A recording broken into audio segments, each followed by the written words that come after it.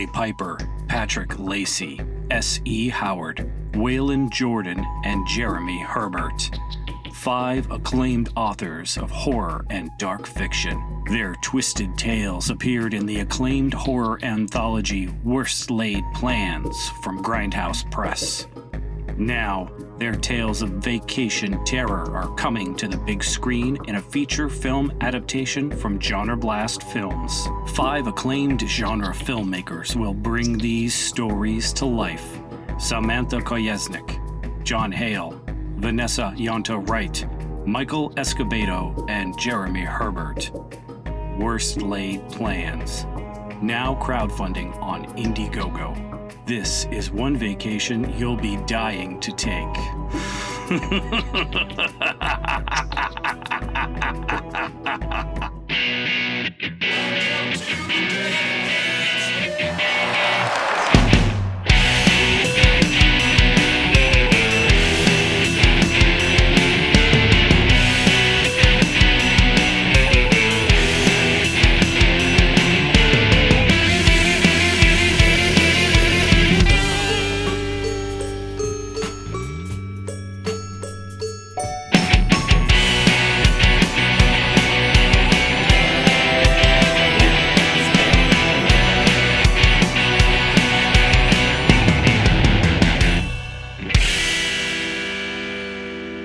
Welcome to Dead Headspace, now a part of the Silver Shamrock Horrorcast, a podcast network that includes Killing Time with Silver Shamrock and Unburying the Dead, where we exhume classic horror paperbacks with me, Brennan, and Ken McKinley. We do all this for the new generation.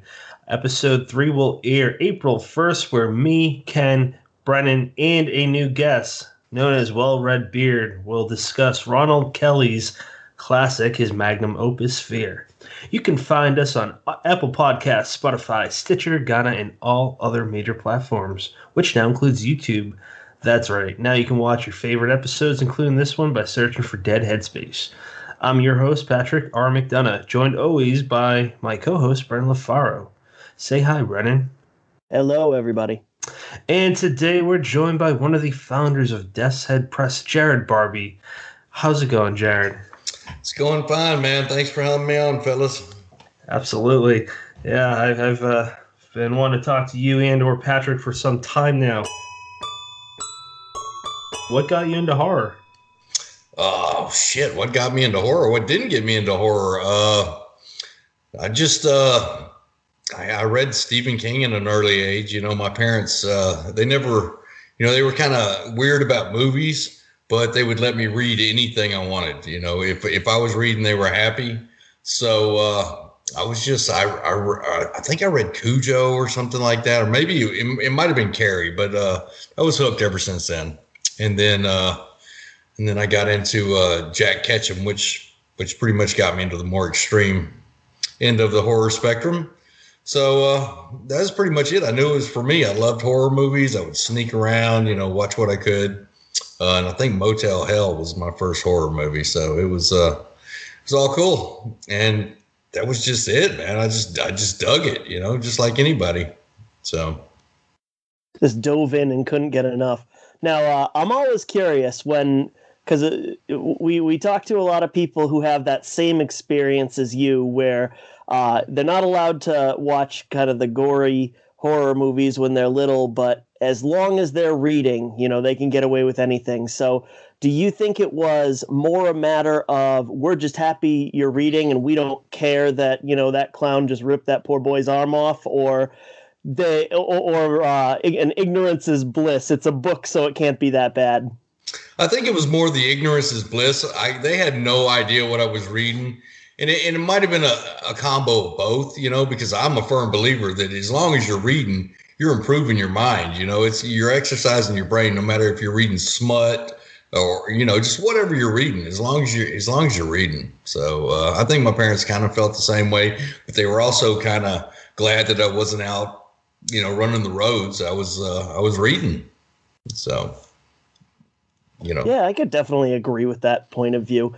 Semi-related, I always will stick up when I hear somebody get ripped on for mispronouncing a word. I love that old adage, like, hey, if you're mispronouncing a word, it means that you learned it by reading. So you're improving your mind, no matter what you are, in fact, reading about, even if it is that, Ketchum extreme horror stuff. Correct.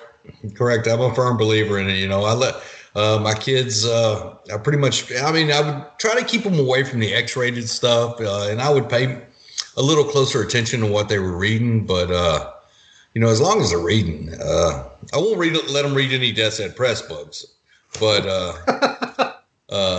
I will let them give them to their teachers, but they haven't took me up on that offer yet. So, but yeah, I'm a firm believer. As long as you're reading, you're improving.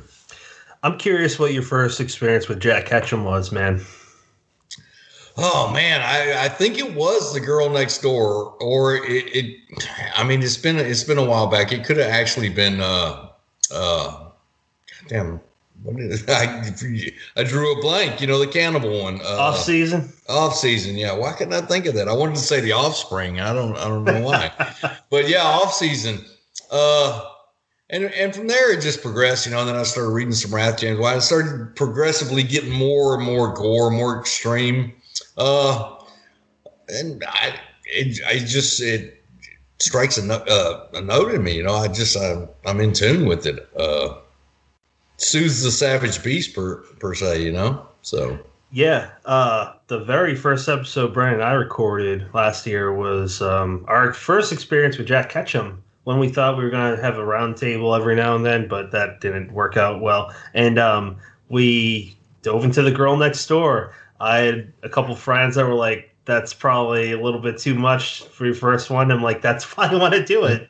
Right. It changed my view as a reader and a writer in every good way, because it's so powerful, man. It is. It's emotionally draining to read that book. By the time you get to the payoff, you're like, oh my God, thank God, that this is finally happening. And, there's some peace. I know I don't want to give any spoilers, but you know what I'm talking about. Yeah. So, you're just glad it finally went down. So at that point in the book. Brian, you got anything else on this subject, or can we move on to something that I want to dive into Death's Head Press? No, go right on ahead. So for those that don't know, potential buyers or readers, tell us a little bit about Death's Head Press. How'd you get started? Well, we got started one day. I don't know. I got a wild hair up my ass, and I wanted an anthology based on the Book of Revelation, and there wasn't one out there. So I was like, you know what, Self, why don't you just, you've been a fan, you're on Facebook with some of these authors. Why not just reach out to them and make your own book? So Patrick and I were friends on several other groups on Facebook. So I mentioned it to him. Said, hey, you want to write a story for this? I know you're an author. And he's like, well, are you a legit press? Well, what are you doing? You're just like trying to put this book together? I was like, yeah, that is kind of what I'm doing. He said, well, you really need to be a legit press, So I was like, oh, well. So I came up with the name Death's Head Press off the top of my head. And I told him to hold on a minute. And I really just went online and made Death's Head Press LLC. And I was like, hey, man, I just made this LLC. I'm Death's Head Press. So we got a legit company. Do you want to be partners in it? And he was like, well, we don't know what the hell we're doing. And I'm like, no. So we just started it. And we took a bunch of shitty bookmarks and stickers and a banner to KillerCon 2018 and just basically accosted every author that we saw. And Hell Followed came out of it, and really the press started up to make that book, and then we went on from there. And just to be clear, for those that don't know, he's not talking about me. He's talking about his partner, Patrick C. Harrison. Oh, yeah. Patrick C. Harrison. My partner in crime. Good dude, good author, all-around good guy. So, and that's what we've been winging it ever since, and we've gotten lucky. Purely as a spectator, it's been, well, that's not true. I've submitted once before, and I want to get to that later because it was a very good experience. But speaking as both of those, I've loved watching you guys grow. Like, you guys have gone from that anthology, which I was going to bring up because the artwork is really neat. Plus, you got a great table of contents, just a few names, Ralph James White, Jeff Strand, Sisters of Slaughter, and then Wally Young, a few other, Kristen Morgan. That's a hell of a way to start out the gate, man. It was strong. We go big or go home was our attitude when we came out with that, and worked out for us, I don't know Patrick off social media, so he's probably just like he is on there as you are. But I always see him with the same type of hat, smoking a cigar. That guy loves his cigar. Oh man, he loves his cigar. He loves his whiskey, and he loves that cheese cutter that he wears all the time. So to each his own, man. I'm baseball cap. I've still got my work clothes on here. We're basically just two normal dudes, man, and which most everybody in this industry, in this indie horror game, are just normal people, very approachable. And that's what helped us get started, really, is because everybody is approachable. Yeah. When I've always been in love with documentaries, behind the scenes of movies and interviews, and Stephen King, I watched every one I could find online. And he was talking about how most authors are not like him, and I didn't get it because the only authors I knew at that time before the indie scene was the ones I see in bookstores or grocery stores. I'm like, well, what do you mean? They are probably making lots of money, and now I'm aware. And now you know the truth. It sucks. The ugly truth. The margins are very small. So it's really odd. And then you guys moved to Dig Two Graves, Volume 1 and 2. Wasn't that your second anthology? I believe it was our second anthology. It was like a 2-volume set because we had a hard time saying no. And so we just had this glut of stories, and they were all pretty damn good. So we just decided to make two volumes of the same anthology, which some of the stories were nominated for the Splatterpunk that year, the same year that Anne Hale Followed won the Splatterpunk for anthology of the year. So, which was a surprise, first out of the gate, and we won the Splatterpunk. It was a pretty good year. Yeah, that was another point I wanted to bring up. But before that, Dig Two Graves, that was the first time where I reached out to a publisher, and I talked to Patrick, and I just said, hey, would you mind telling me what I can improve, what I got rejected, what didn't work for you? And he was kind enough. I was nervous. I thought he was going to get the usual, nah, I don't think so, or ignore the message. And he's basically, I didn't feel your character, what they were going through and whatnot. And he went through the details, and I'll never forget that. That was 3 years now, something like that. Yeah, 2018. 4 years ago. Yeah. So it's stuff like that. Authors, this conversation comes up a lot with me and some of my friends, but I'll forget the publishers, and I know the ins and outs of you can't respond to everyone, but because of him doing that, because of how communicative you are, I don't forget that, and I don't think other people do either. That's probably why for these past few years you guys have really kicked some serious ass. So that brings me to the Splatterpunk Awards. You guys are always nominated in multiple categories. Yeah, this year. This is only the second year we've been really eligible. But we were pretty dominant last year. As far as nominations, we had a lot of stuff nominated. We won one, which was more than we expected. But this year, we've got 8 nominations altogether for not for the press, but for the authors. We didn't put out any anthologies last year, I don't believe, so we're not eligible. But a lot of our work is, and Patrick on his own is eligible for one for something he put out. So it's going to be a good year.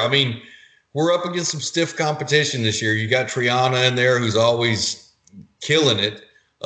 Christine Morgan, Janine Pipe is in there this year. And Samantha with True Crime. That's going to be a tough one to beat. So we'll see how it shakes out. But yeah, we're pretty surprised that the public's really digging what we're doing. So it's humbling. Yeah, what was that off the top of my head? One of his, because Trion has, or maybe I said that wrong, but he's got 2 titles in there. One of them was something Boatman. Riverman, gone to see the Riverman. That's it, Riverman. Yeah, I've heard nothing but there's so many good books. I wish I could read them all, but that was one of them. I gotta read that, man. Dude, that is a great book. I mean, and really, that's my odds-on favorite to win in that category. You know, I'd love to see Magpie Coffin win by Wiley Young because it's a great book as well. But Gone to See the Riverman is a really great book, and I think the other one is They All Died Screaming, which I have not had a chance to read yet. So definitely some stiff competition, and just being nominated is an honor enough for us. I'd like to see our authors win, you know. So. Yeah. And just a shout out to like Ronald Kelly. He's somehow never won an award ever. And he has his collection, Essential Six stuff out this year. So that'd be really neat if he could win one too. Yeah, I've seen that one around. I don't know if it's in the nomination or did it just come out in 2021? 2020 it came out with Silver Shamrock. Oh, okay. So if it didn't get the nomination list this year, it's not going to make it in the Splatterpunks because it's got to be the year. So. Oh, I think it made it. Did it? Yeah. Okay, great. Brennan, do you want to lead into the Splatter Westerns or a different direction? Well, you know, first off, I wanted to touch on the Splatterpunk Awards. You know, you gave full credit to your authors. You say you got 8 nominations, but it's on them. But I mean, a lot of credit has to go towards kind of cultivating what, you know, Death's Head puts out. So I'm curious if you could talk to that a little bit. Once you start out with the anthologies, but once you start releasing novels, how do you decide what a Death's Head press release is? Oh, that's a tough one. There's, first off, we publish what we like. I mean, because we've got to like it before we'll put it out to the public, and we like to stay on top of what people are digging. You know, we know what authors that we have now and that we want, who's writing stuff that's a little cutting edge, a little different than what's been put out there. So, I mean, that's what we look for. It's something a little different, and just good writing. Really, I mean, it could be anyone. When we first came out, we were doing open submissions, but I mean, as a 2-man operation, you just get swamped. So, I mean, you lose track a lot of new talent coming up because of it, but it's like a necessity. But to get into Death's Head Press, all you got to do is have a good story, and believe. You got to believe in yourself and just be confident and approach us, you know, because we're approachable. I mean, our door's open to everyone. So, I mean, if you come at me with a good pitch, I'm going to look at it. I mean, plain and simple. Patrick will look at it. I mean, Patrick does more of the looking at it than I do. I'm gonna admit that right now. Patrick is the editor in chief, so he's got eyes on a lot more of the stuff than I do. I'll generally just, I guess I'm like a net. You know what I mean? I'm the first line you've got to go through, and then it's got to make it through Patrick. So that's pretty much how we do it. There's a few authors that we will publish. I mean, it's like Chandler Morrison comes up with, I've got something new. You want to see it? Absolutely. We want to see it. You know, you don't have to pitch it to us. We just want to see it. So there's in fact, a lot of authors like that. You know, Wiley Young's like that. Whatever he's coming out with, we want to see first. We want dibs. So I hope that answered your question.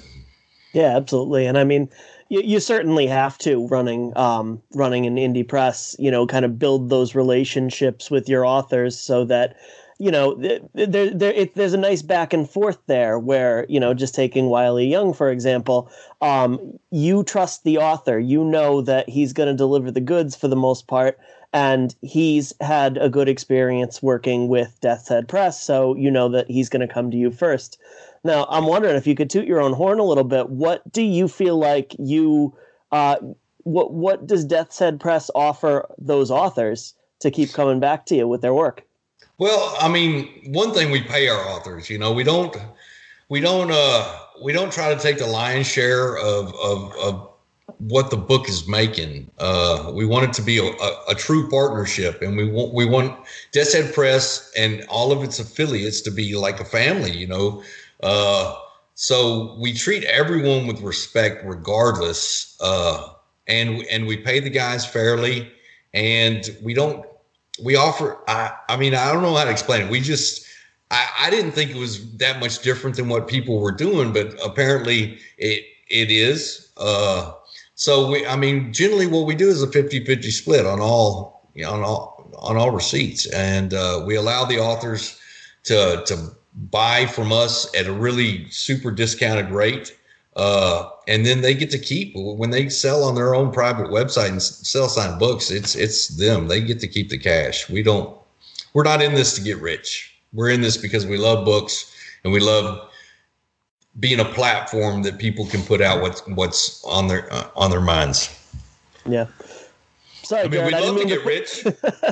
I didn't mean to put you on the spot with that one. I just, the way I look at it, there's a certain subset of authors in the horror industry that they seem like they live and die by the press. And to me, that screams that this press is doing something right.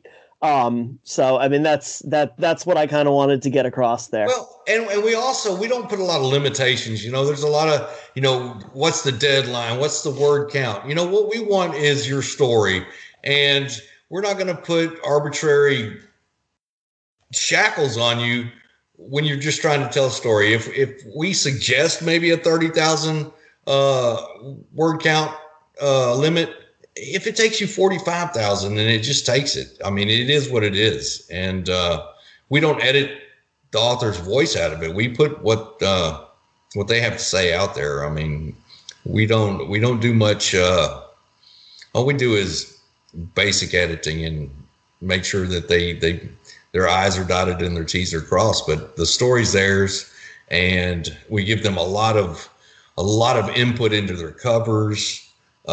We just basically, it's a team effort, and they're part of the team. They never ever feel like they're not involved in their own book anymore. So yeah, that's it.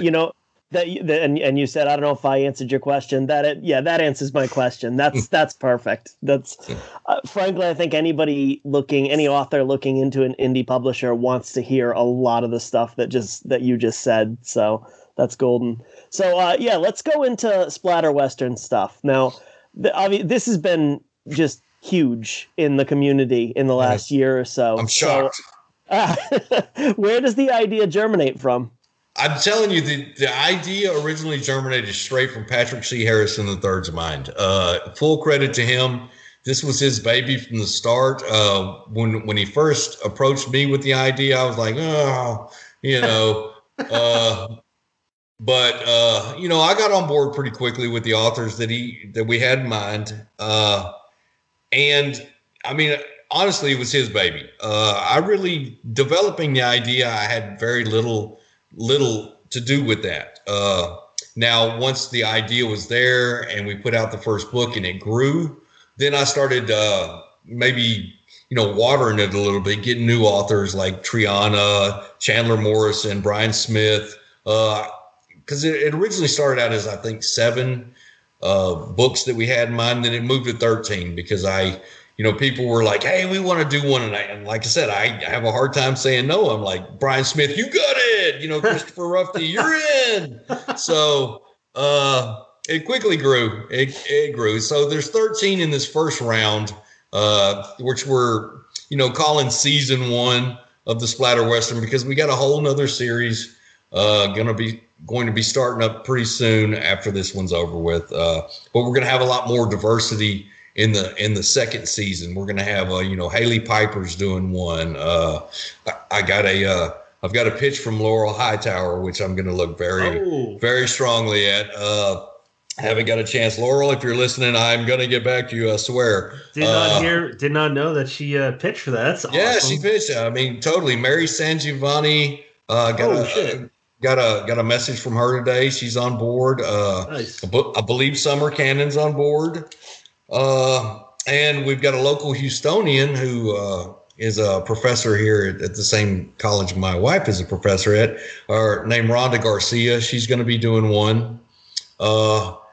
And JD Graves. I mean, we've got a huge.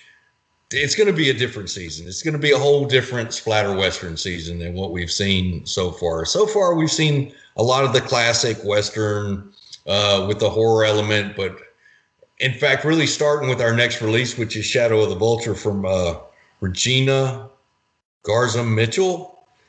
Or is it Mitchell Garza? See, I always get her name, and I'm so sorry, Regina. But but hers is like a counter Western, you know. It goes against the grain of what the classic Western is, and I think people are really going to dig it. But yeah, just stay tuned. That's what we got in mind for the splatter Western. We're gonna open it up, you know, and kick the hinges off. You know what I mean? And Shane Hawk talked about his. Hawk, yes. He talked about his on Chris Morsel's another podcast, friend of the show, Eric. His last name. Oh, help me out, Brennan. Raglan. Yeah, Raglan. Me mind's tired. Yeah, he talked about that on his podcast. It just came out today, and I mean that's really cool, man.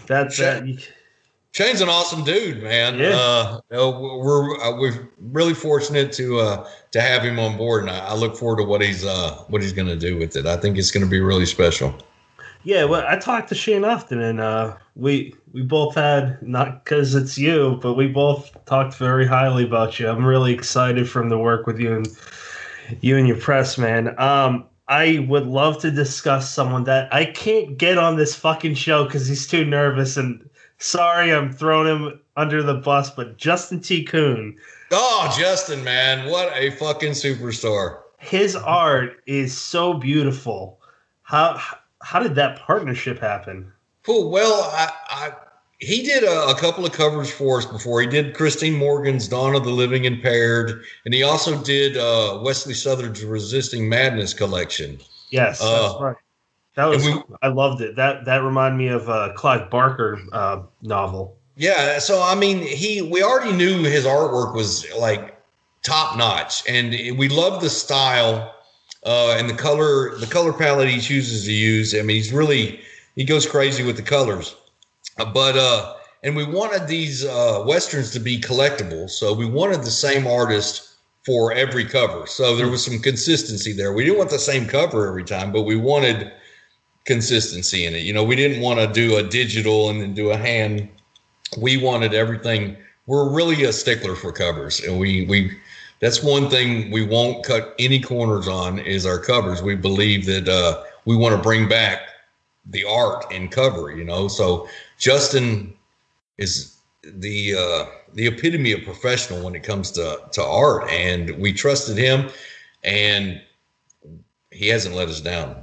I mean, the Shadow, I kind of put a sneak peek of Shadow of the Vulture up on Facebook and Twitter today, and it just keeps getting better and better. So, but he and he signed on board for the second season, really. So we're going to keep the consistency of the covers throughout the whole series. So that's how he got on board. We just said, "Hey, you want to do this?" And he's like, "Yeah, man, I want to do this." So we're like, "Let's do this," and so we're doing it. So that's so cool. Brandon, got any words to say about this? Yeah, I was just gonna say, you know, echo the same thing, like not even just the cover reveals, but kind of the build-up where we get like a little bit of the artwork revealed and then the colored artwork and then the full cover. Like it's an event. And I mean, like cover reveals have kind of become mini events in their own nowadays, you know, with the Twitterverse. But this is something else. And yeah, I don't know. Maybe it's because that we've now seen eight of them, and 8.5 if you want to include Regina Garza Mitchell's. But it's you can't imagine anybody else kind of putting their stamp on the covers like Justin has. Holy shit! I just checked out the cover. Is that badass? Yeah, that's the Mexican flag too, isn't it? Well, I mean, I don't think there's any yellow in the Mexican flag. I think it's white. Yeah, but it is white. Yeah, I think it's white, red, and green. Yeah. But I think that he was given that's the vibe. Okay. For the cover. But yeah, I mean, in that blood at the bottom, it's just really that makes it pop. And in a hardcover, these covers look twice as good. I mean, they look all right. They look all right on the cheap Amazon paperbacks, but when Thunderstorm puts their twist on it, here, let me get one here. I mean, just take this. I mean, I don't know if you can see it, but it's like, no, that's cool. It's like next level type shit. And Justin, man, I mean, I'm hoping, and we talked about it today, me and Justin. I said, if you keep up with these covers, you won't have time to breathe, man. You're gonna have so many commissions that you won't have time to do it. He's like, I'm already there, bro. I'm booked up for a year and a half. And I was like, that's awesome, that is awesome. But don't forget about our covers. But that's awesome. So yeah, I mean, he's just he was the right choice. Did you ever think that you get an artist like that on the regular basis? Hell no. I mean, when we started off, we were doing digital covers because I mean they're cost effective. And then it just gets to a point where you just want your books to stand out. And I don't think, and now don't get me wrong, digital artists are doing great things with covers. I mean, they're doing a lot of, but nothing to me says that you care about this book more than getting a good cover for it. So, like I said, we won't cut corners there. We've got two cover artists we use a lot, and that's Justin T. Coons and Daniela Bathsheba. And both of them, they never let us down. Like, one of my favorite covers is the cover for Dead Inside. I think that is a really awesome cover. And of course, all the splatter westerns. But they're just in a league of their own. So, I mean, we're not turning back. Did she do Until the Sun as well? No, I think Alex McVeigh did that. Oh, okay. That's why. Oh, well, Ronald Kelly that's one of his guys, so I'm very familiar with him. But I really like that cover. Really like that book too. Yeah, Until the Sun is I mean, it's an awesome book. It's very underrated. It's not one of our best sellers, and I can't understand why. There's been a really big resurgence of Dead Inside because we released Dead Inside, it's been almost a year now, but it's just now coming into its own, and it's because of these reviewers going on YouTube and stuff. I don't know if you've watched some of these hilarious, basically what amounts to a negative review of it. But it is just selling the shit out of these books because horror fiends, once they hear something's too extreme for somebody to read, that is what they want to read, So, and I'm telling you, Dead Inside is one of my favorite books because there's so many layers to it. I mean, you got this extreme gore, of course, and you've got the scene that, all the bizarro, but deep down, it's a love story. And it's a story about the morality of people, and society in general. And once you get past all that gore and everything, and you dig into the story, man, Chandler just knows how to do it. So I don't know how to ask this question, and if I'm phrasing this all fucky, just let me know. You and Patrick, and this is only a compliment. I got to preface that you guys are of the mindset of the generation. I guess you guys would be the same generation of like Richard Shizmar and Keen. I don't know. Wait, Keen's probably older. Yeah, Keen's definitely older. Keen's my age. He's only a couple of years older than me. I'll be 50 this year. So I'd like to move on to trigger warnings and such. I know that some people have really strong feelings about them. They make good arguments. Other people aren't for them.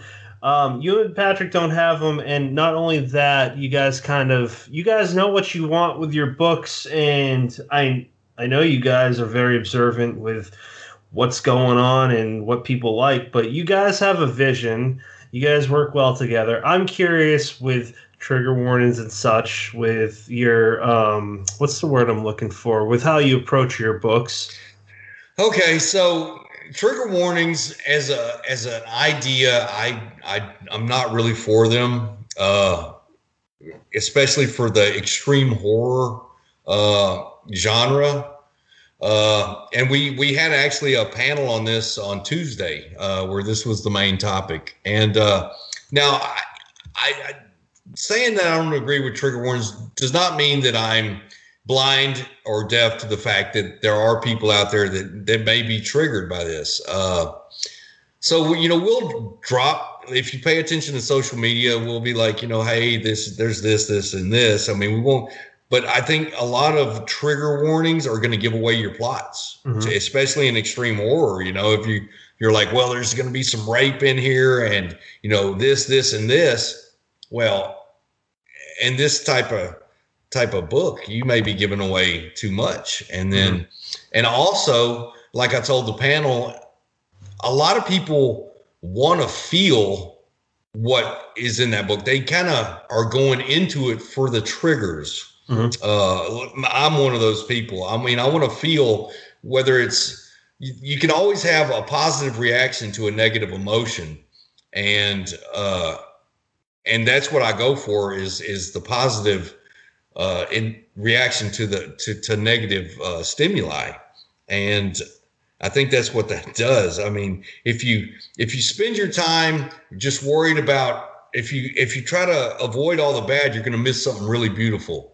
Another thing that I have against trigger warnings is I think that when I read a book and I try to put myself in everybody's position when I try to think of everybody, but I want an emotional connection with a book, and if I'm reading these trigger warnings, I'm spending all my emotional capital just worried about these trigger warnings. And by the time if you decide you want to read the book, you're kind of spent, your emotions, you already know what you're going to feel. So, I mean, that's kind of where I'm at on it. I mean, I do, when I put it out to reviewers, I let them know, so they're not blindsided by it. I mean, I'll let them know what's in the book. There's never going to be trigger warnings on the outside of our books or anything. It's never going to happen.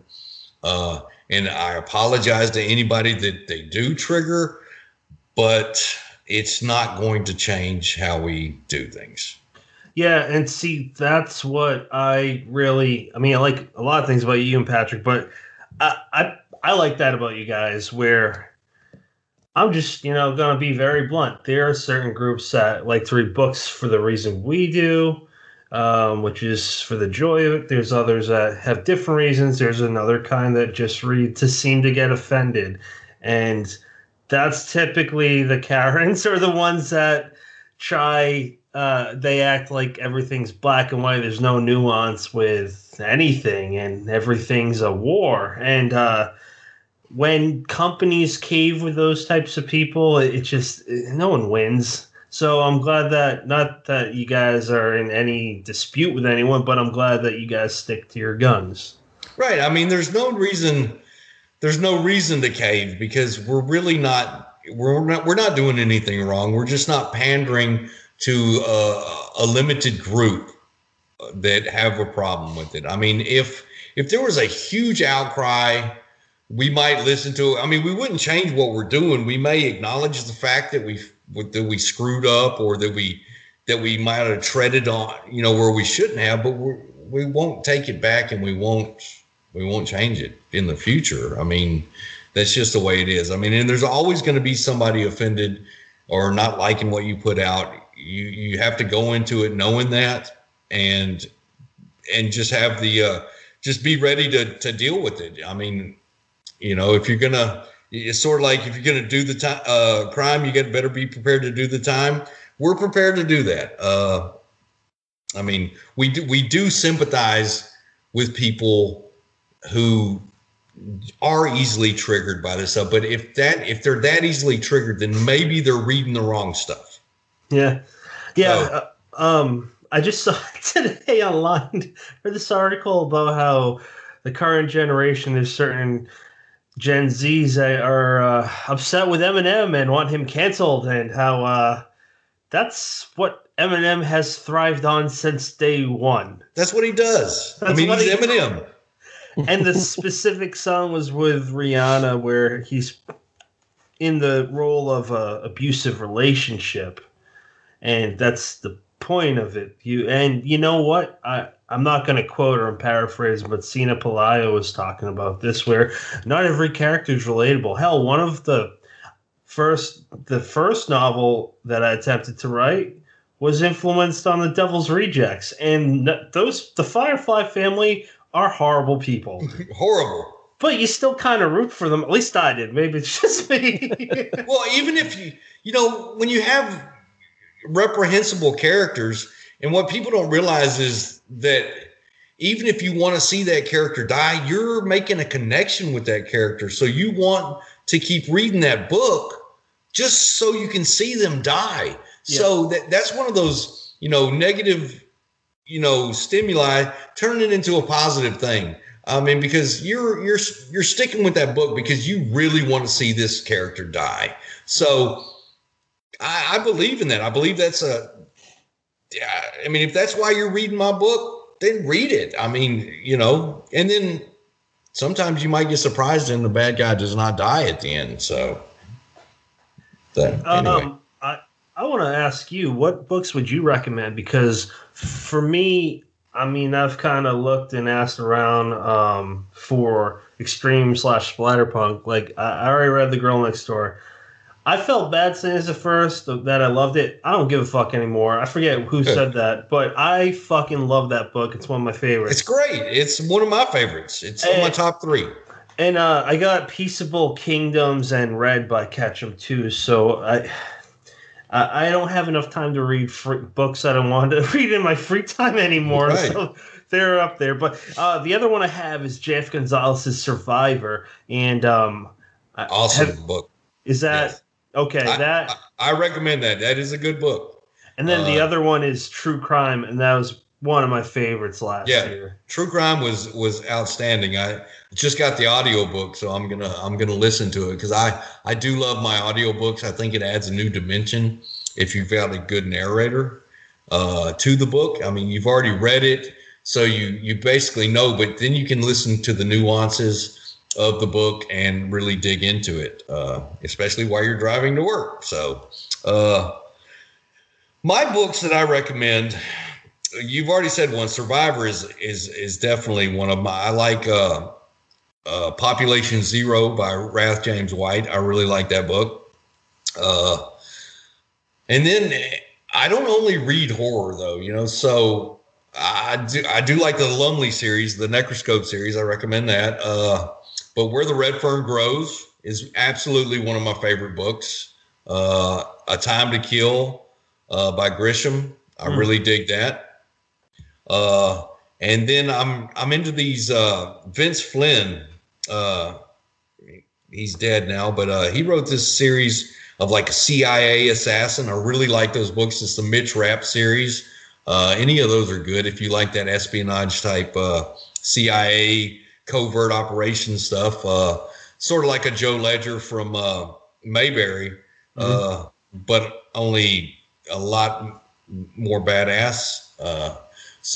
And nothing supernatural. It's all terrorist. But as far as extreme horror, like I said, Population Zero, Survivor is a good one.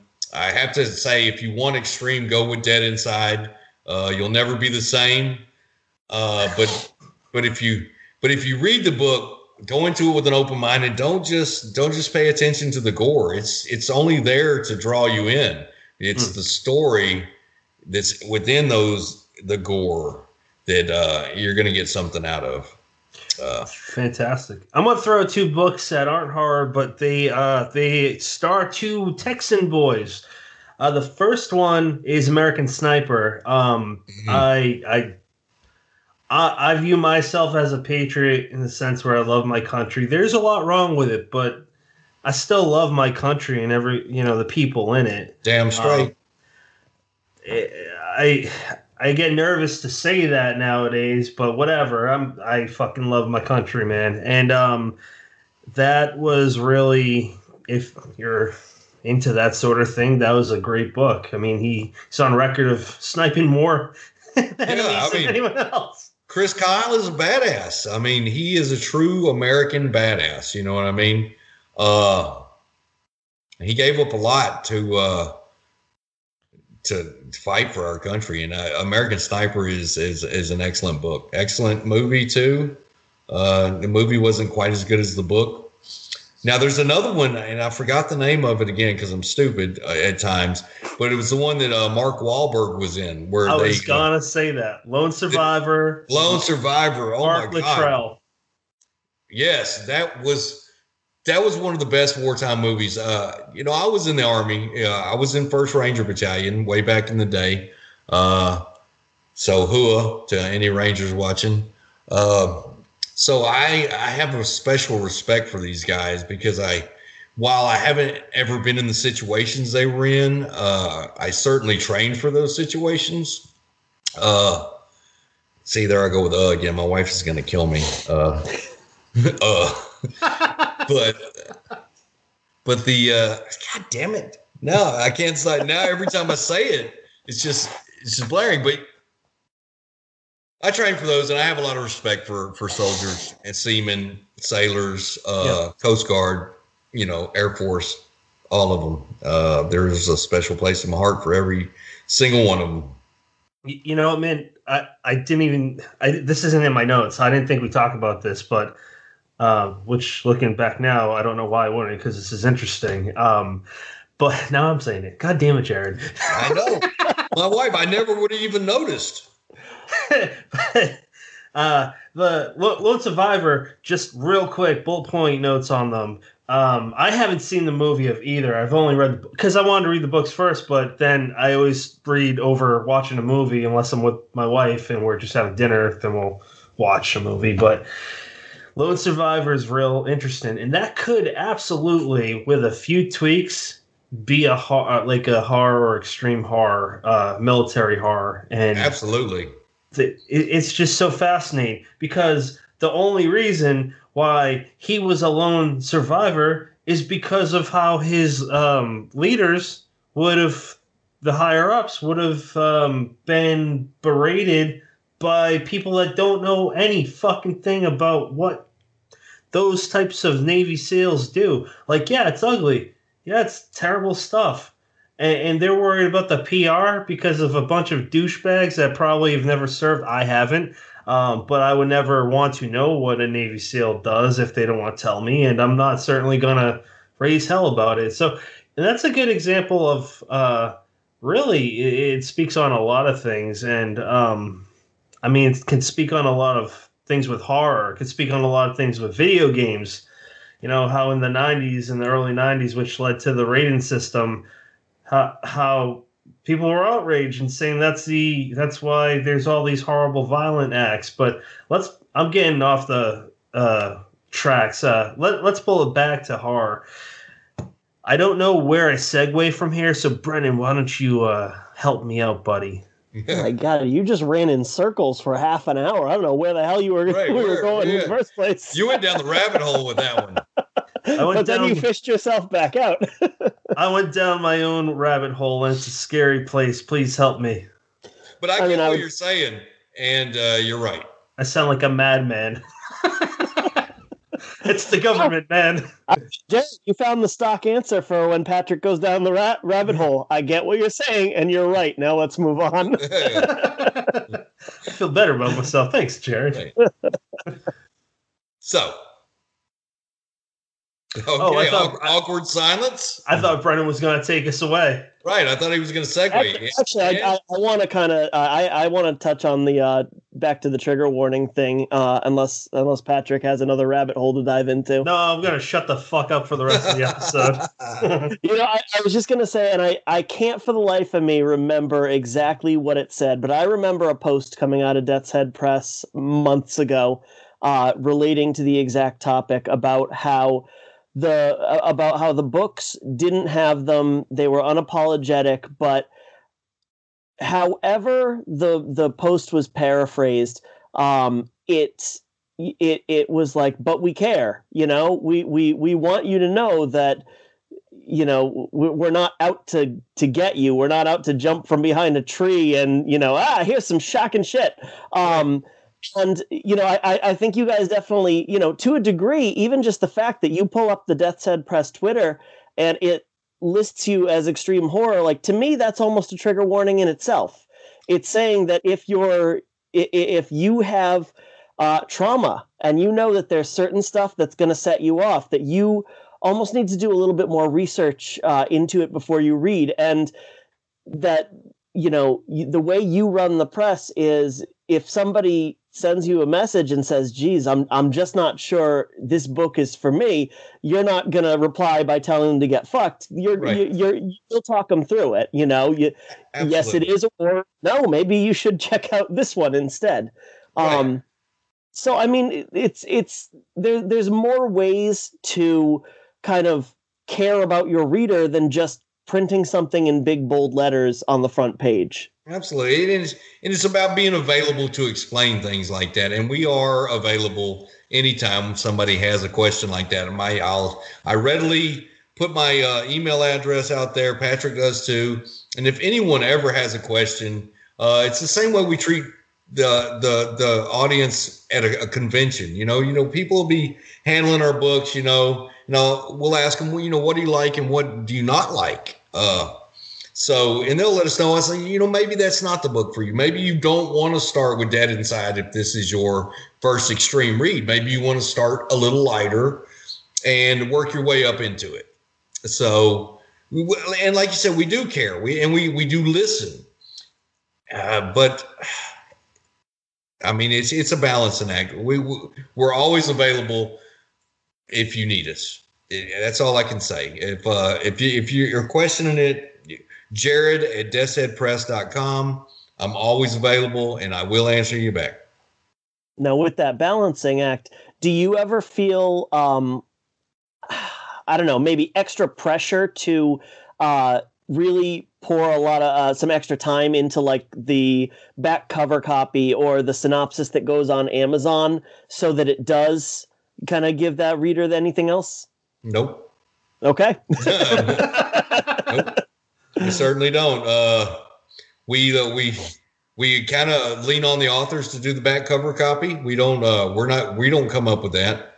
We want them to they've lived with this book inside their mind for no telling how long. So they're the ones that can best describe it. I mean, so we let them, if we did have one book that, the back cover mentioned rape. We were like, that's probably not the best thing to put on the cover description, so let's kind of make it sexual deviance, so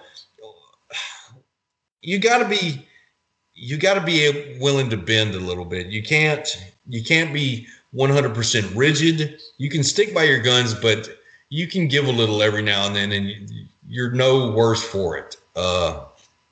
And that's all I can say. It's stuff like that. Now, did it change the content of the book? No. Did we put a trigger warning after that? No. We just decided not to trigger somebody from Amazon, because we didn't want our book banned before it even got out to the public, and it's not even out yet. It was just a recent one. Speaking of, and I'll segue into this. You said you were bringing old paperbacks back. This was a book that was last published in 1977, and it was featured in Paperbacks from Hell.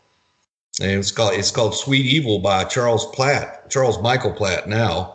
And he contacted us, wanted to re-release it. And so we did. and it's sort of like Natural Born Killers back in '77. So it's going to be a good one. We're really happy that he approached us. It made us feel really, really good. So, do you do a lot of reissues? This is the first one we've ever done, and we really tossed it around whether to do it or not. But we're like, let's give people a chance to rediscover, like my generation, what they read back then, and give some new readers a glimpse of what horror was back in 1977. What was acceptable then compared to what is acceptable now? What was popular then as compared to what's popular now? I mean, is it going to be as politically correct as the books that are coming out now? Absolutely not, because we didn't change one thing in that book. It was revised by the author just to be updated to the times, just a little tweak here and there, but it's basically the same book. And I think it's a cool thing. It's different. It's different than what's coming out these days, but it's also very entertaining. And I think we got to bring them back. Awesome. I just looked up his information, man. He's interesting. He's British and computer program journalist, author. He sounds like a fascinating guy in general. He's a really good dude. Jarod, you mentioned that, I think you said it was an upcoming release. You asked politely the author to change the wording to sexual deviance to appease the Amazon gods. Yes. Did that decision have anything to do with the, I'm going to butcher the name, but the Obliquitar Voluptas saga?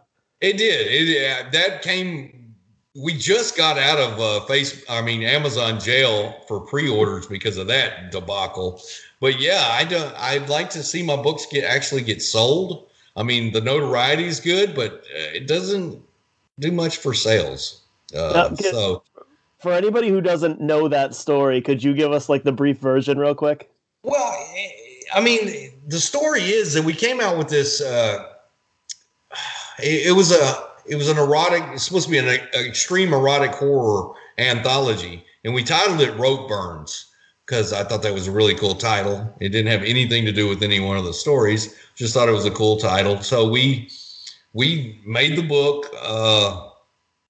We put this cover on it. It showed a woman in bondage, back in the dark, like she was being kidnapped and everything. And I'm guessing that Amazon had a problem with that. So we had it up for pre-order and everything was good. And then all of a sudden they were like, no. And then they blocked it and then they took it down and put us in pre-order jail. So I changed the name. And that's all I did. I just changed the name and changed the cover and put it back out there. And initially everything was cool. But then they banned it again, but they only banned the Kindle version. So the print book is still available for purchase, but it's their algorithms are, I don't know, because they never would tell me exactly what the problem was. They just kept saying content. So to avoid that, we try to not provoke them initially with the description of the book. So yeah, that's it. I mean, and now that book is banned forever in an ebook for some reason, but you can buy it all day long in a paperback. So. They do love rejecting things and not telling you exactly why. I'm just thinking of like how many reviews that I've had Amazon send me back with, a vague list of things it could be that don't really fit, but right. Yeah, they never will. I'm like, tell me exactly.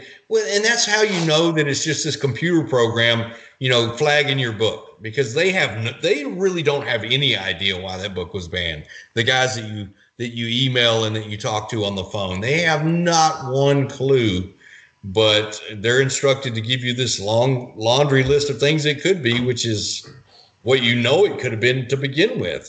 That's you were calling to clarify. But Amazon, I would love to get off the Amazon tit, but they have a stranglehold on the business. It's a one-stop shop. You've got a built-in audience. You got built-in marketing. You got built-in print capabilities. It's so easy to use, and it's cost effective, even though they keep the lion's share of the money. I got Devil's Creek, my review for that, rejected like 6 or 7 times. I don't know why. I didn't have any cursing or anything in it. Fuckers. I'm totally blocked. My personal account, I can't review anything anymore. Oh, no way. They've taken away that privilege from me. So, and Wow. I've never argued with anybody reviewing. They just decided that I wasn't worthy to review their stuff. Oh, Yeah. that's fucked up. I want to talk about one specific book on your Splatterpunk, Splatter Western series, which I bought recently. Haven't got the chance to read it yet. I am planning on doing that very soon. It is Red Station by Kenzie Jennings, who... Saw it on your bookshelf there that you put the picture of. Oh, yeah. Yeah, it is on there. Yeah. Well, believe me, because every bookshelf I see, I search for Death's Head Press books. And it just, I mean, I've heard nothing but very highly beloved comments. well, Kenzie Jennings is a superstar. I mean, plain and simple, the lady can write a story, draw you into it, and you just want to stay there. And in Red Station, it's a simple premise and a simple story, but her characterizations is what makes that book. I mean, it's the characters. It's not the setting. It's how the characters interact with one another. And and like I said, it's simple. So you're able to concentrate on the story, and you don't have 1,000 things, well, what did this guy do here? And, and trying to tie it all back together, because it takes place in this station house, a way station for the stagecoach. Mm-hmm. So, I mean, I don't want to give away anything else about the book, but you just got to read it. It's a thing of beauty. And Kenzie, anytime she has a manuscript, she knows where to send it, because we want to publish everything she does. That's great. Yeah, I've talked to her. We're planning on having her on this year, later at the end of the year. You definitely should. She's one hell of an author. Very nice person too. I was going to say I would totally agree with that assessment too. That if you take that book and you boil it down to the basic elements, like, you pretty much 9 out of 10 authors are going to turn that into a short story, but the way that she builds up just everything, and by the time that, again, I won't spoil either, but you're standing up in your chair and you're rooting for Clyde. Actually, absolutely, and she draws it out just long enough. She, like you said, that's short. It's a short story novella basically, but she's able to draw the characters out to increase, and you want that. So, some novellas are, you say, well, this would have been much better as a short story. She could have cut this off. They didn't need this. They didn't need that. But everything in that book is necessary and goes to plot, and it's just fantastic. I don't even know what else to say. I mean, she knows what she's doing, and she does it well, and she brings you right into the station house, and you are rooting for Clyde. Now, you've talked about what you do look for in authors. And the reason why I like covering this with publishers or editors is you never know who's listening. It could be someone that is just looking for tips. I'm thinking, if I was 8 years ago listening to podcasts, I want to know what to do and more importantly, what not to do. So what are like some red flags that you would say, that kind of isn't what I want in my authors? Well, as far as authors, I mean, you've got to really watch your personality. I mean, some people are naturally, they have this sort of a personality, but you have to be always respectful. Don't be a pompous asshole. Don't be afraid to approach and to ask questions. Don't be timid, but don't be too aggressive. Don't tell me that I need to publish your work, because that's for me to decide. But let me know that what you've got to put out is worthy of my attention. But don't be an arrogant jerk about it, you know. And then if we do decide not to use it, there's nothing saying that we won't look at some of your work in the future. So don't try to come at us like, well, you're just stupid for not publishing this, and you know we're so much better than so and so that you've got published. I mean, that'll get you on the blacklist with us real quick. Just be original, be yourself, and you know respect the craft, and respect the fact that it's a process, and you're not going to win every time, but you also are not going to lose every time. You just got to have the stones to keep plodding away. Like I said, just because you have one story or one novel rejected doesn't mean the next one that you come up with, even with us, if we rejected one of yours, the next one might be the one we go for. Don't be scared. Life's too short not to put yourself out there, and don't take rejections personal, because they're not personal. And I don't know what else to say. Just be yourself. Just be a human. Just be like, hey, I wrote this. I think it's great. I would love it if you read it too. And 9 times out of 10, if you're talking to me, I'll be like, look, send it my way. I can't tell you when I'm going to read it. But when I do, I'll give you the feedback that you're looking for about it, what we liked about it, what we didn't like about it. And then feel free that if we liked it enough to say, revise this, and this, send it back to us. Just be yourself, be honest. Don't plagiarize people, you know, because we can spot that a mile away. And don't do the same old, do something different, you know, like think outside the box, and that's all you have to do, really, and you'll be a success. If you keep plugging away at it and it's something that you really want to do, you're going to see some level of success. You may not be the next Stephen King, but you're going to be something, and you're going to write something that you're going to be proud of. And everything we publish, we're proud of, and we want the authors to be proud of it too. So, yeah, I guess that's the downfall with our technology, where you can respond instantaneously before your brain even processes all the information, the branches it might travel. I've been a victim of it too. We all have, but absolutely, I've seen other authors where they might say stuff about publishers or whatever, and the lessons I learned early on were big publishers, potential agents, potential editors, potential authors who, like, for example, I've been friends with Matt Wilderson for like a year now or whatever, and he invited me to an anthology he's doing.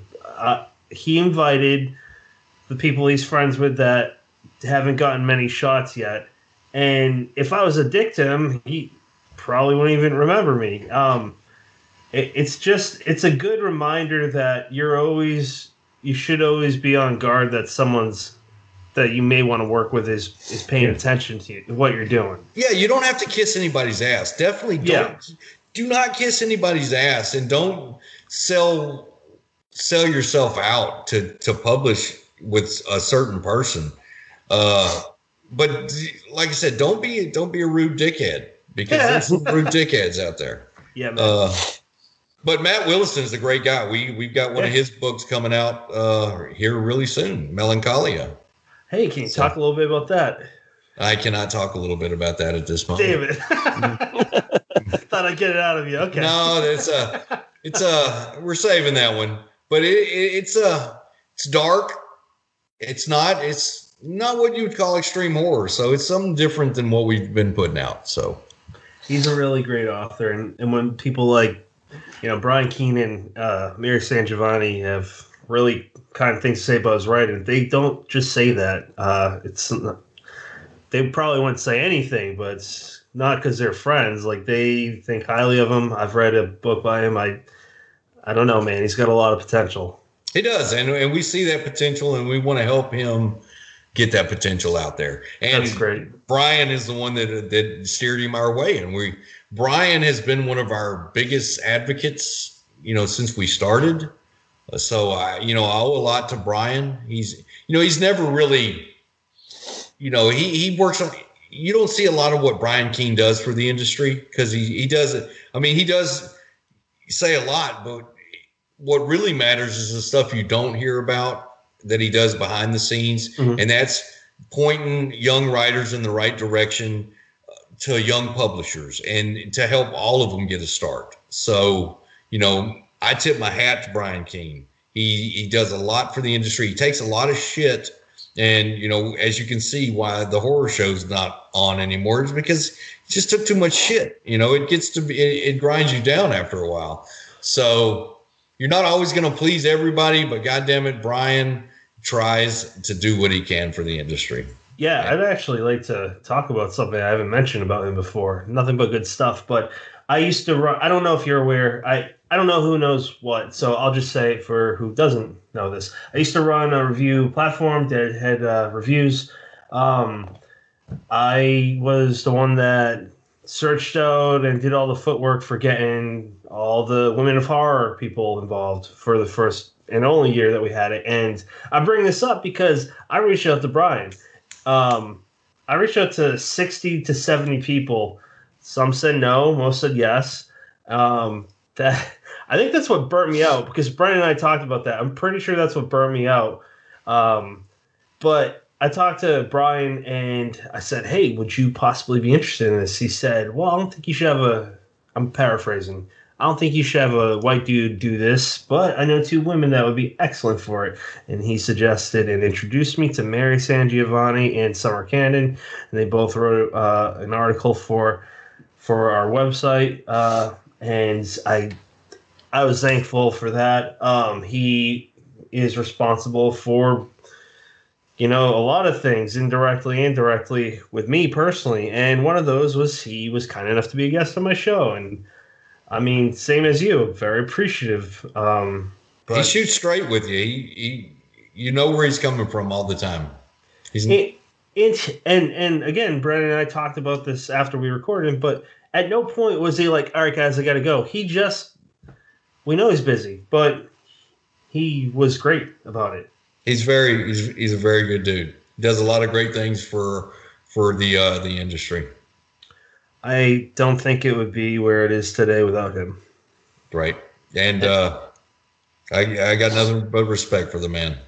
And last thing to say about him, I really hope his nonfiction book, End of the Road, wins. I quite frankly feel like it's a disappointment if it doesn't, and there's some good competition, but that sums up what this genre is. I'm totally in that book, too. So, yeah. Totally in that book. A lot of people are. Too. Brendan, watch takes away, sir. So we kind of talked about what writers can do correctly and what writers can definitely do wrong. By the way, I loved the extreme example of, firing back after a rejection and saying that their work is better than, the stuff that you've proudly published. And, it's easy enough to think like, oh, that's an extreme reaction, but I don't know, man, there's some genuineness. I feel like that's happened to you. Yeah, and absolutely it's happened. And that's basically slapping the publisher in the face saying that your stuff is shit up until you've read my work, Yeah. And how dare you not notice my greatness and it's just like, wow, bro, you might want to just take a step back and, send this packing, send it somewhere else because you're never going to get anything published through us. I don't care if it's fucking next Pulitzer Prize winning. I don't give a shit. You will never publish here if you're going to be a dick like that. And you just wonder what's their thought process? Like, what do they hope to accomplish? I don't know. I mean, it's like, do they think they're going to bully me into, oh, you're right, your stuff is so great. How dare me not see your greatness and recognize it? And I won't name the guy, but because assholes don't deserve to get the attention. But there was someone that was being super weird and creepy with Patrick and Jarod and submitted some really fucked up a fucked up manuscript. I remember you guys posted about that. Oh, like, yeah. 2 years ago, something like that. Yeah. I mean, there was a name associated with it, but that was not who it was. I mean, it was a pseudonym. That was a coordinated effort to fuck with us for no apparent reason. I mean, during that phase, that's when we first started. And what it started out is we rejected a story because the guy said he was a kid and he was like 16 or 17 years old. And we're like, we're really not prepared to deal with, publishing somebody in extreme horror who's underage. It's just not our game. I was very polite when I emailed him back, and said, hey, your stuff is good. And, in a couple of years when you grow hair on your balls or whatever, come back to us and we'll look at it. But man, after that, we got death threats. They said they were going to put out a hit on us. And I know it was all the same. And to this day, I don't know who it was. I've got my suspicions, have no idea who it was, don't care anymore. But I hope that they achieved what they thought that they were achieving. I mean, because it didn't scare us. It was pretty laughable.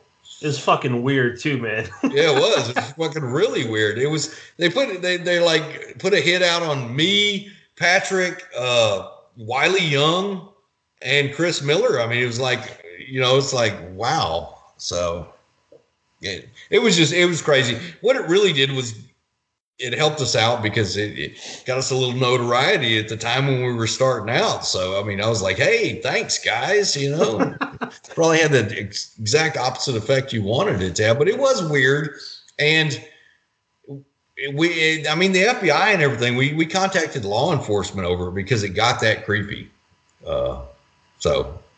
And Brian stopped, right? Yeah, it stopped. Okay. It stopped. You can't keep that up for long because these people know that they'll eventually be found out who exactly it is. So at least he was smart enough to end it before there could be too much digging into who it actually was. What did Keen do? Keen, he researched it. He dug around for us. He gave us advice on what we should do. He said something about it on his show, like this is fucked up, so but he was involved and it ended. So that's the biggest, weirdest thing that's happened to us so far. So threw Brennan way off track. Yeah. No, I just like the idea of kind of in that same vein of like a frustrated author who receives a rejection going on a tangent about how, everything that you have proudly published is shit. Like I'm imagining this person thinking they're completely fucking with you, just getting absolutely laughed at. And that's definitely not the reaction they were looking for. No, I mean, you just roll with it. Yep. So, where I wanted to go after that was, in addition to potential authors, what advice would you give for somebody who is looking to start their own indie press?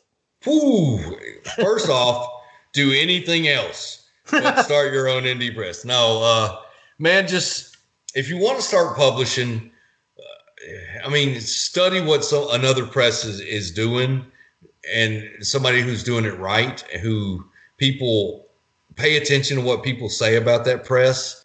And seek advice. If you don't know something, ask.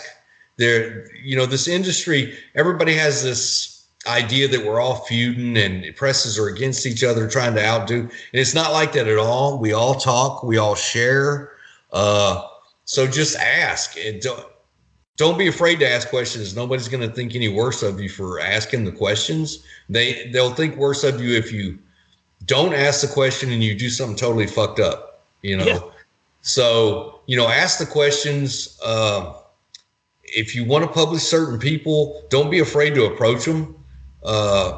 Bring some money. Don't think that you're going to start this press and people are going to want to write for you for exposure, because that's not fair to your press that you want to start or to the authors that you're talking to. And if there are any authors of any caliber, they'll see you coming a mile away, and chances are they'll tell you no.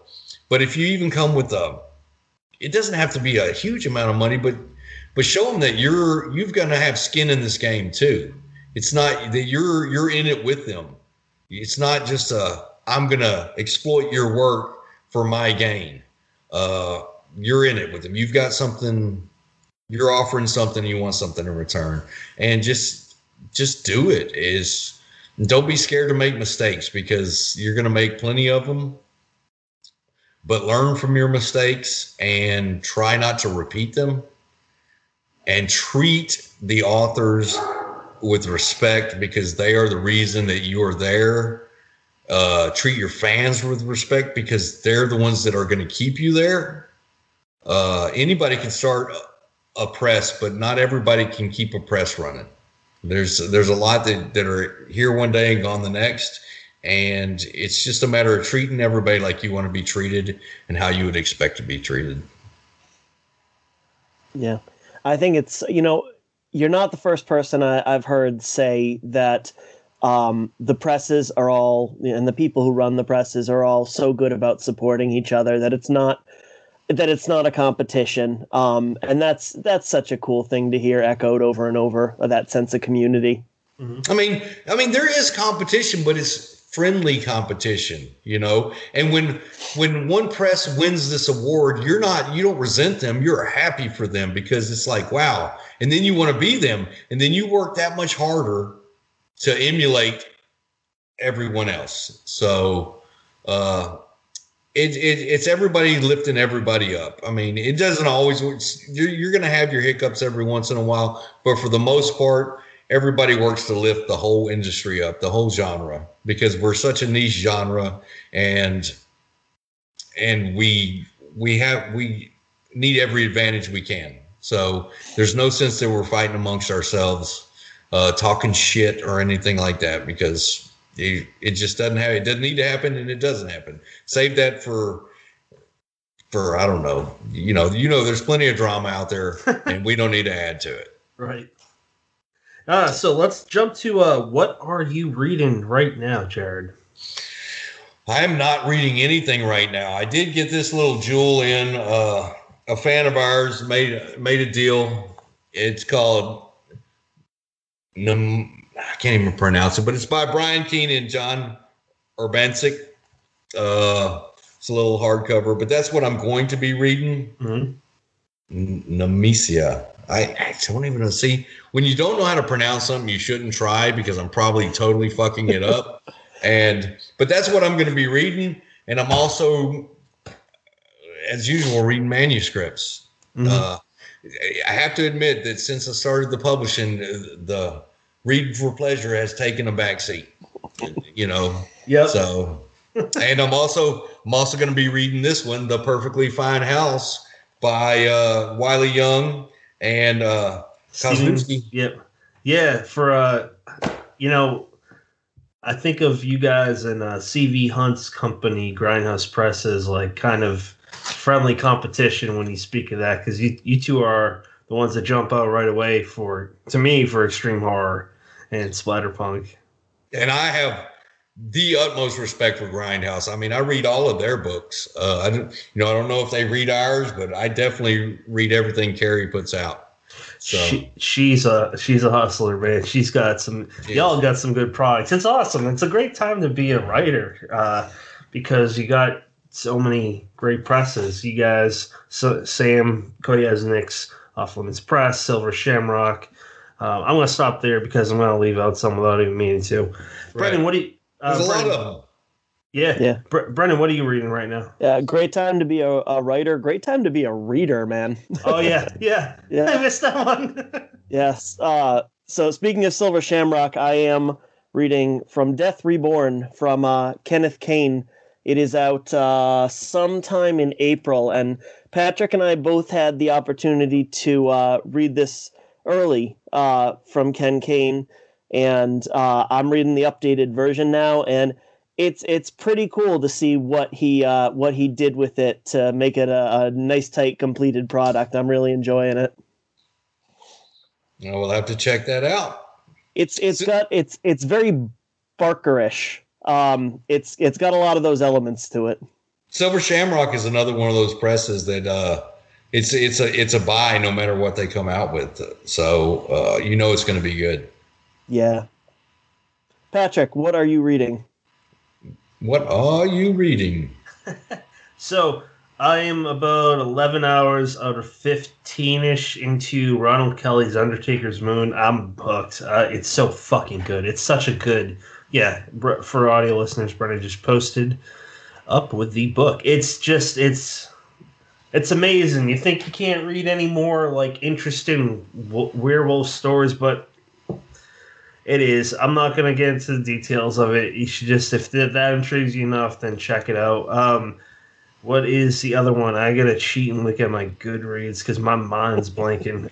Fear. Fear, also by Ronald Kelly. I sense a theme going on here. A bromance with Ronald Kelly and Patrick. Yeah, he's become one of my favorite authors. And then I'm going to be jumping into Greg Sisko's upcoming book with Off Limits Press. It's a reissued. Is that the correct terminology? I think so, yeah. Yeah, I would think so. Called In Nightmares We're Alone, which comes out, I believe, 2 weeks from now. And then I'm jumping into that Tim Levin book, which is about how he got into a healthy lifestyle in his 40s. So it's not horror, but it's something that I personally want to read. One of my reads is going to be that Jeff Strand nonfiction. I've read part of it. The Writer's Life, is that what it's called? I believe it is. And Jeff is one of the people in the industry that I have some of the highest respect for. Jeff is one of a kind, and I have a lot of respect for him. And his writing, to me, is impeccable. So yeah, he's just one of those names that you know who he is if you like this sort of thing that we like in this industry. Is there anything that we haven't touched on that your press or yourself is currently working on that you want to talk about?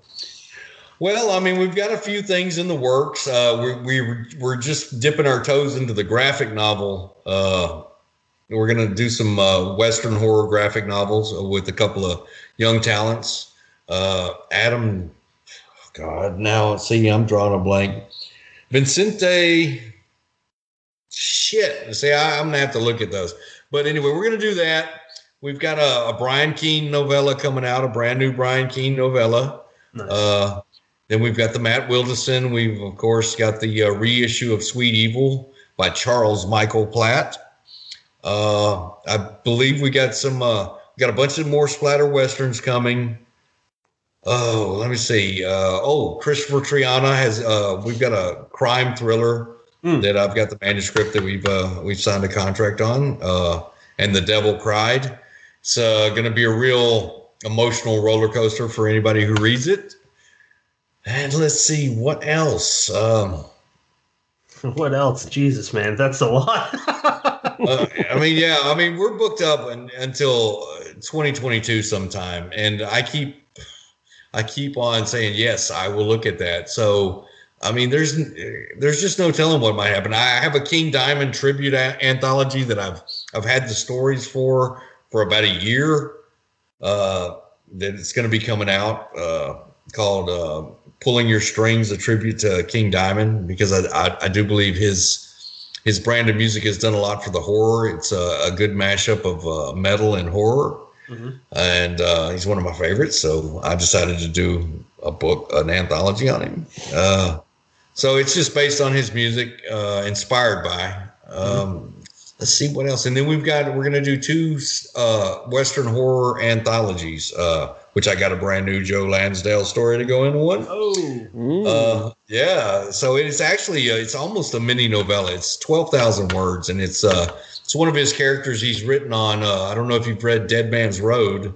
No, not yet. No. It's really good. And he's got this character, Jebediah Mercer, who's a preacher, but he fights evil. So it's a continuation of that. But we're going to do 2 anthologies, sort of like the Dig 2 Graves. Only this time we're going to have Upon a Dark Horse, which is going to be your more extreme horror. We're going to try to get Ed Lee to do something. All the extreme guys. And then we've got Upon a Pale Horse, which is going to be your more quiet Western horror, traditional, just Weird West. So it's going to be something for everybody in that. And we're gonna release them at the same time. Nice. Wow. We've got Jeff Strand on board for that, and S.A. Cosby. Oh, so yeah. I mean, we've got some good guys already. Wes Southern's going to do a story. And we're still building the list.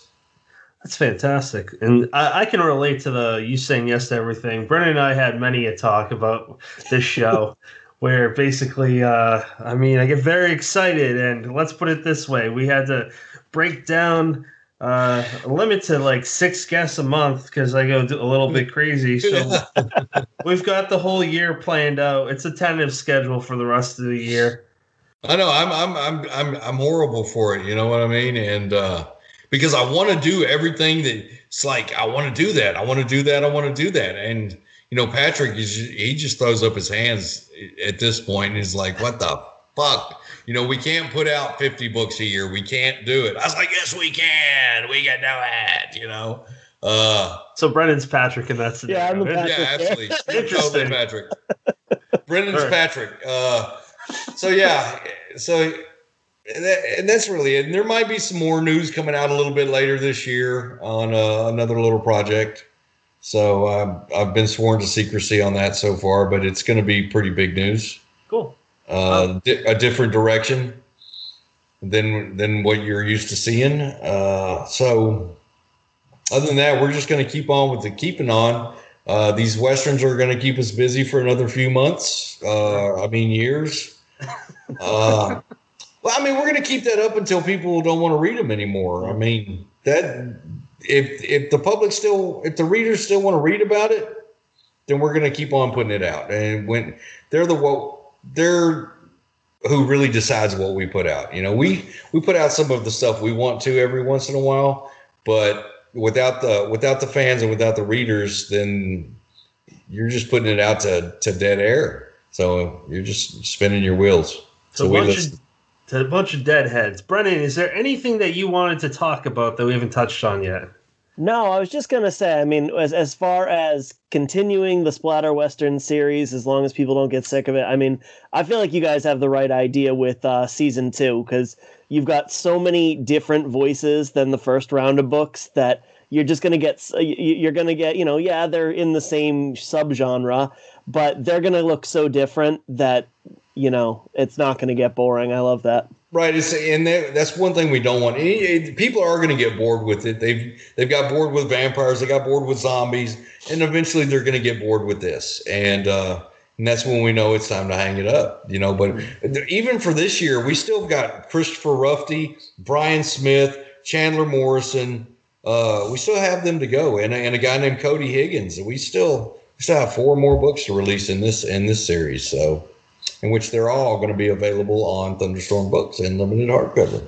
Very cool. Mm-hmm. I'm getting side-eyed here. There's the lovely Mrs. Death's Head Press over there. Hello. Hi. So we're just about to ask the husband where people can follow you, and we'll let them go. All right, so we're always available on Twitter at Death's Head Press, Facebook. You can hit me up, Jarod Barbee on Facebook, and I'll friend you, until you give me a reason to unfriend you. And www.deathsheadpress.com. And don't fuck up like I did. It's JARODBARBEE. Right, or Patrick C. Harrison III. You can check him out at pc3horror.com, and I'm sure there's some links that can direct you to Death's Head Press. So find those in the show notes, and do not be scared to approach us. We are very approachable dudes, and we try to answer every email. So we want to hear what's on your mind. So drop me a line. Let me know. That's fantastic. And for those that enjoyed this episode, next Monday we will be talking with Ellen Datlow. Stay tuned for that. Jarod, thank you for joining us for almost 2 hours, and Brennan, as usual, thank you, sir. And to all our listeners, we appreciate you spending time with us, bringing us wherever you brought us. Maybe it's somewhere extreme. I don't know. Jarod is probably into that. I probably will be into it, yes. I'm really looking forward to this Datlow interview. She's a lady I have a lot of respect for. I've read everything she's ever put out. So she's the anthologist editor, man. She's one of the greatest editors ever. She is. So. Right. I don't know why she's coming on this show. Dude, you guys have had some spectacular guests. I mean, my hat's off to you. Y'all have brought the heat. So, we got some interesting guests for the rest of season 2. So we're not going to spoil that. Stay tuned, and you might find out sooner than later. Have a good one, everyone. Later.